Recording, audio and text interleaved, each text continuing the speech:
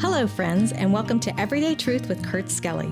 We're here to show that the Bible is relevant to your life every single day, and we're glad you joined us here for the conversation. We're exploring the book of 1 John and learning how to walk in light, walk in love. Now let's join Kurt for today's episode. And welcome back, my friends, to today's episode of Everyday Truth. So excited that you joined us again for our study of the book of 1 John. We're learning how to walk in light and walk in love. And we're right here in verse number 1. Last episode, if you didn't get a chance to listen to it, we talked about the introduction to the book of 1 John, the author, obviously, the Apostle John, the audience. In those days, really Christians everywhere. This would be an encyclical letter, which was meant to be read at various churches. John spent most of his later ministry in Ephesus.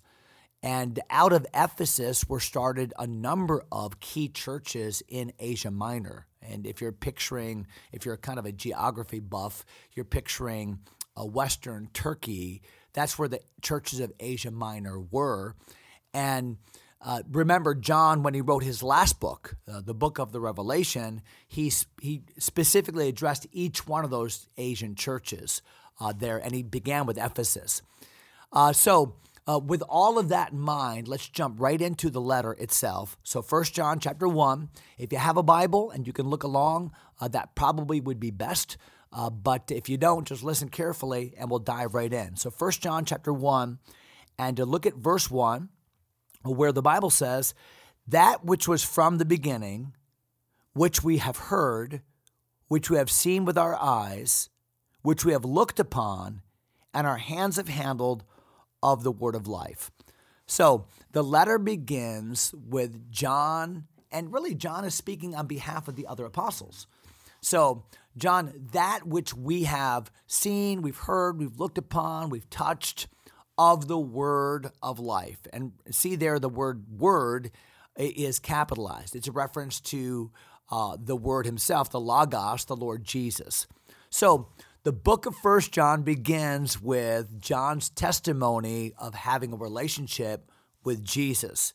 And it's kind of an odd way to say it, but I think as this episode unfolds, you're going to see why John went through each one of those descriptions of his relationship with Christ. And a lot of it goes back to what error he was dealing with. Exactly right, Pastor. As we talked about last episode, how that there are a lot of connections between this epistle and the Gospel of John. We'll talk about that along the way. But also he was dealing with the error we mentioned in the last episode, how there were already people believing that Jesus was not really man. You know, he seemed to be man, but he really was not man. But John knows that is bedrock. That is foundational to Christianity. Jesus had to be the God-man. And Hebrews 2 talks about this. I won't get into that right now. But Jesus Christ had to come in flesh. And so it is very important that John laid this foundation down about the Word and who the Word is.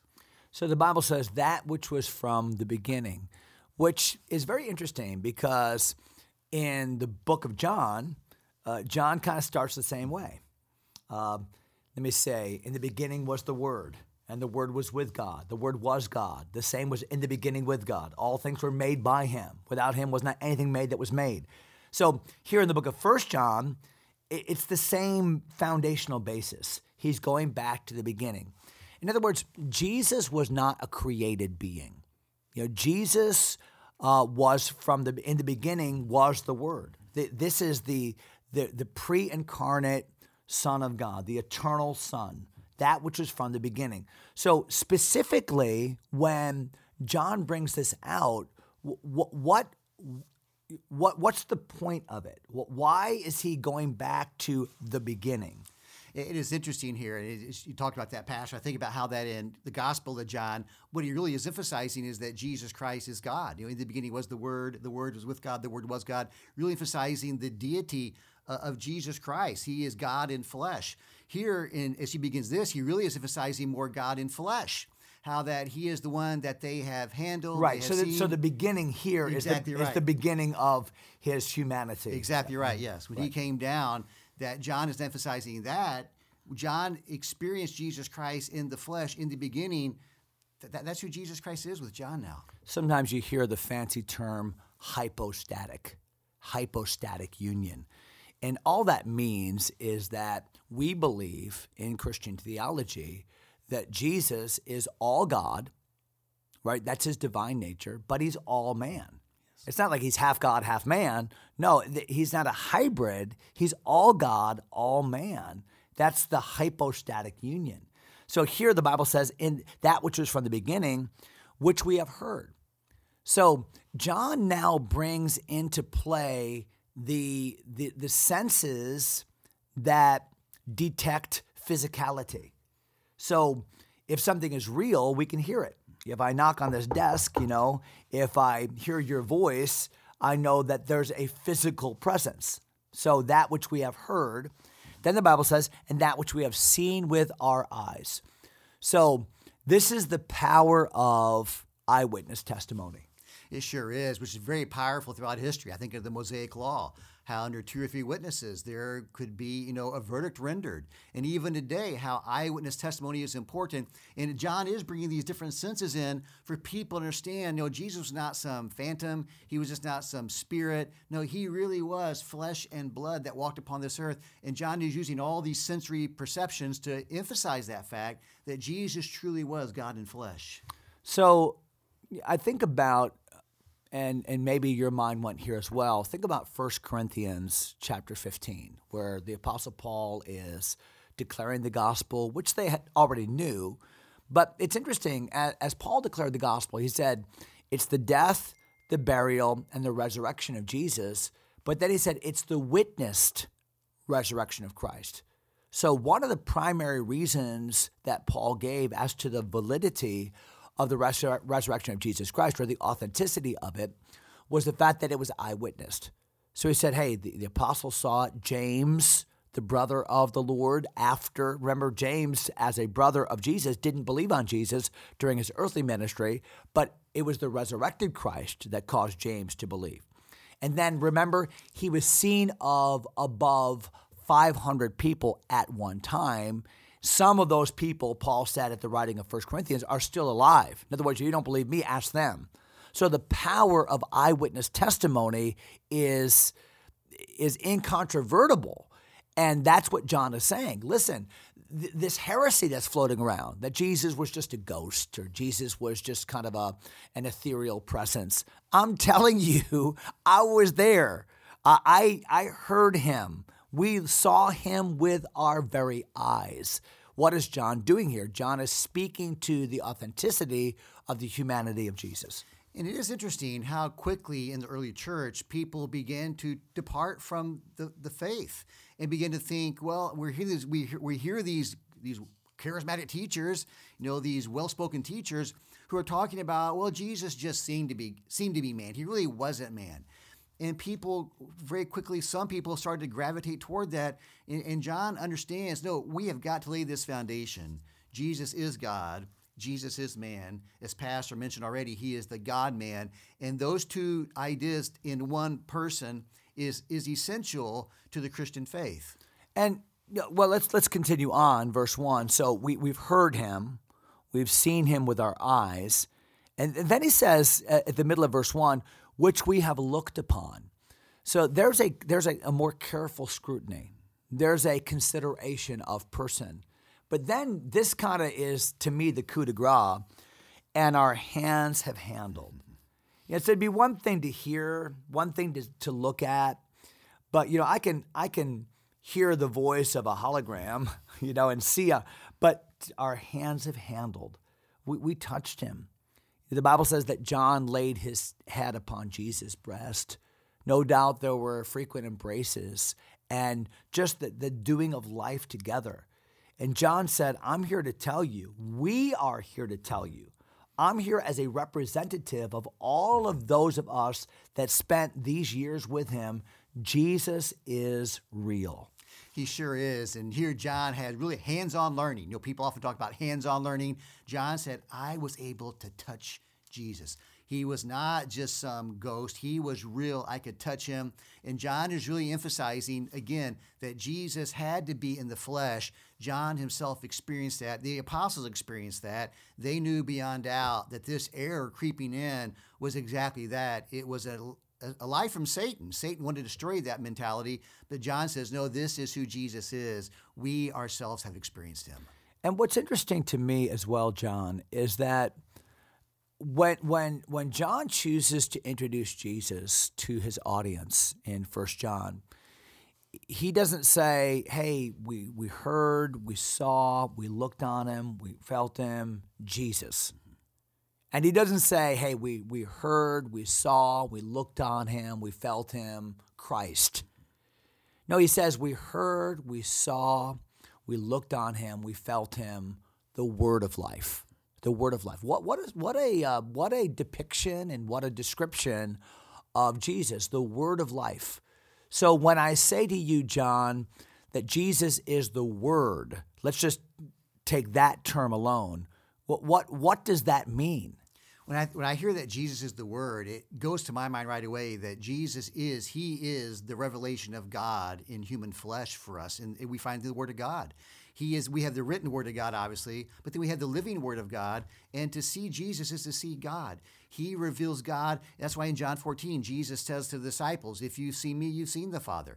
Now, we don't have time to jump into the whole idea of the Trinity today in great detail. And the Trinity, it's difficult for us to understand that. We do have the Father, the Son, the Spirit. But the Bible does tell us in Colossians also that in Jesus is the fullness of the Godhead bodily. We think about word, we think about communication. And when I think of Jesus being the Word, I think he is the revelation of God. When we see him, we see God. Yeah, that's the point I wanted to bring out, that word really connotes communication. And we are only as trustworthy as our word. That's why James said in James 5, above all things, swear not, neither by heaven, neither by the earth, neither by any other oath, but let your yea be yea, and your nay, nay, lest you fall into condemnation. Why? Because a person's word is really the indication of his character. So when God revealed himself to man in this special way, the incarnation, this is the express image of God. And matter of fact, that's the very language of Hebrews chapter 1. God, who at sundry times and in divers manners spake in time past unto the fathers by the prophets, hath in these last days spoken unto us by his Son, whom he hath appointed heir of all things, by whom also he created the world. He's the express image of God. So when John says that we've looked, we've felt, we've heard, this is the word. He's saying this is the communication, the accurate communication of God to us in a way that we can understand. Because how else could we understand God unless God came to us? I think that's Paul's point in Romans 10. We can't ascend to him, so he had to come to us. He had to make himself understandable to us. We can't become God. So God became man so that we could understand and bridge to God. And that's why the Bible says that Jesus is the one mediator between God and man, the man Christ Jesus. So Jesus as God, Jesus as man, that's the only bridge we have to God. Yeah, and I love, Pastor, how when John starts off, really in this first verse alone, John really hits head on the idea of Jesus being man and of Jesus being God. And when you compare this with what he wrote back in John chapter 1, you really just see here the Word, God, in flesh, that we might know God. And we'll get into this more along the way, I know beyond doubt. But here, Jesus is the God-man, and John wants people to know that and to live their lives based upon that truth. So he's the Word, so he's the communication. You can know God through Christ. We know God because of Christ. We relate to God through Christ. I mean, this is key. He's the Word, but then I like what it says. Think about the rest of it. He's the Word of life. He's the Word of life. He's the communication of life to mankind. Our life is wrapped up in him. It's because of him that we can understand eternal life. It's because of him that we can have eternal life. It's because of him. He is when Christ, who is our life, shall appear. It's all about Christ. And watch the parenthetical in verse number 2, because it says, for the life was manifested. The life was manifested. the eternal life of God, the life that we need, was manifested. So the word manifest means to make known. The Word became flesh and dwelt among us, and we beheld we beheld His glory, the glory as of the only begotten of the Father, full of grace and truth. It's the way by which God was made known. Yes, Pastor. John 1:14 that you just quoted is just a fantastic verse that goes right hand in hand here with the first part of 1 John. I mean, to think that the Word was made flesh. I mean, that coupled with what John says right here is just a powerful, thought about the Word of God who came down and revealed God to us. And we could see the life. God, Jesus Christ is the life. And I think of how in John 6, Jesus is called the bread of life, and how that he tells the disciples, my words, they are spirit and they are life. Again, Jesus talks about his words and the communication, how that when we follow what Jesus tells us to do, that is how we have life, is through the communication of God, through the Son of God. And it really harkens back to John's gospel, because and so much of what we're talking about here in verses 1 and 2 really are explained even a little bit more in detail in John 1, verses 1 through 14. And I think specifically about life, where John said, in him was life, and the life was the light of men. And the light shineth in darkness, and the darkness comprehended it not. So all of the terms about which we'll speak and today, and we're just about done, but in the days that will follow, all of it have to do with, hey, he's our life, he's our light, he's our love. I mean, it's even alliterated for us. I mean, it's wonderful. Let's finish the thought here in verse number 2, just for sake of time. So the life was manifested. We have seen it. So again, John harkens back to that experience, the physicality, the humanity of Christ. We've seen it. We bear witness. But then here's kind of the transition, and we show unto you. So John knew Christ. John had no doubt about who Jesus was. John spoke on behalf of the apostle group to say, we get this, but we want you to know this, because perhaps some of their faith had been shaken by the teachings of Cerinthus and others that were messing with the doctrine of the humanity of Christ. So he said, we show unto you that eternal life, which was with the Father, remember, the eternal Son of God, and was manifested unto us. So what is John saying in essence in verse 2? Hey, we want you to know the Jesus that we know. The human Jesus, the eternal Son who became man, who is real, whom we know, who is our life, and who is offering himself to you as well. It is foundational how we view Jesus Christ. And we're going to see this as we go throughout the book in a lot more detail. But this is why John starts with this, because this is important. And people who do not believe that Jesus is God, who came in the flesh, the God-man, they are not, no matter how nice they may seem, they're peddling error. And that's why the Apostle Paul so forcefully in Galatians 1 deals with this same issue about the gospel of Jesus Christ, because who Jesus Christ is of utmost importance in our beliefs to know whether we are right with God or not. Yeah, you can be wrong about a lot of secondary issues in Christianity, and we can differ on tertiary issues in Christianity, but when it comes to who Jesus is, when it comes to the essence of the gospel, we've got to get this right. And the book of 1 John is leading with that truth, and we need to get it. So I hope that helps today. Hope you have a great day in the Lord. Looking forward to jumping into verse 3 next episode. That's it for now. God bless you, my friends. Thanks for taking time to listen. If Everyday Truth matters to you, go ahead and subscribe to the podcast or share it with a friend. Until next time, God bless.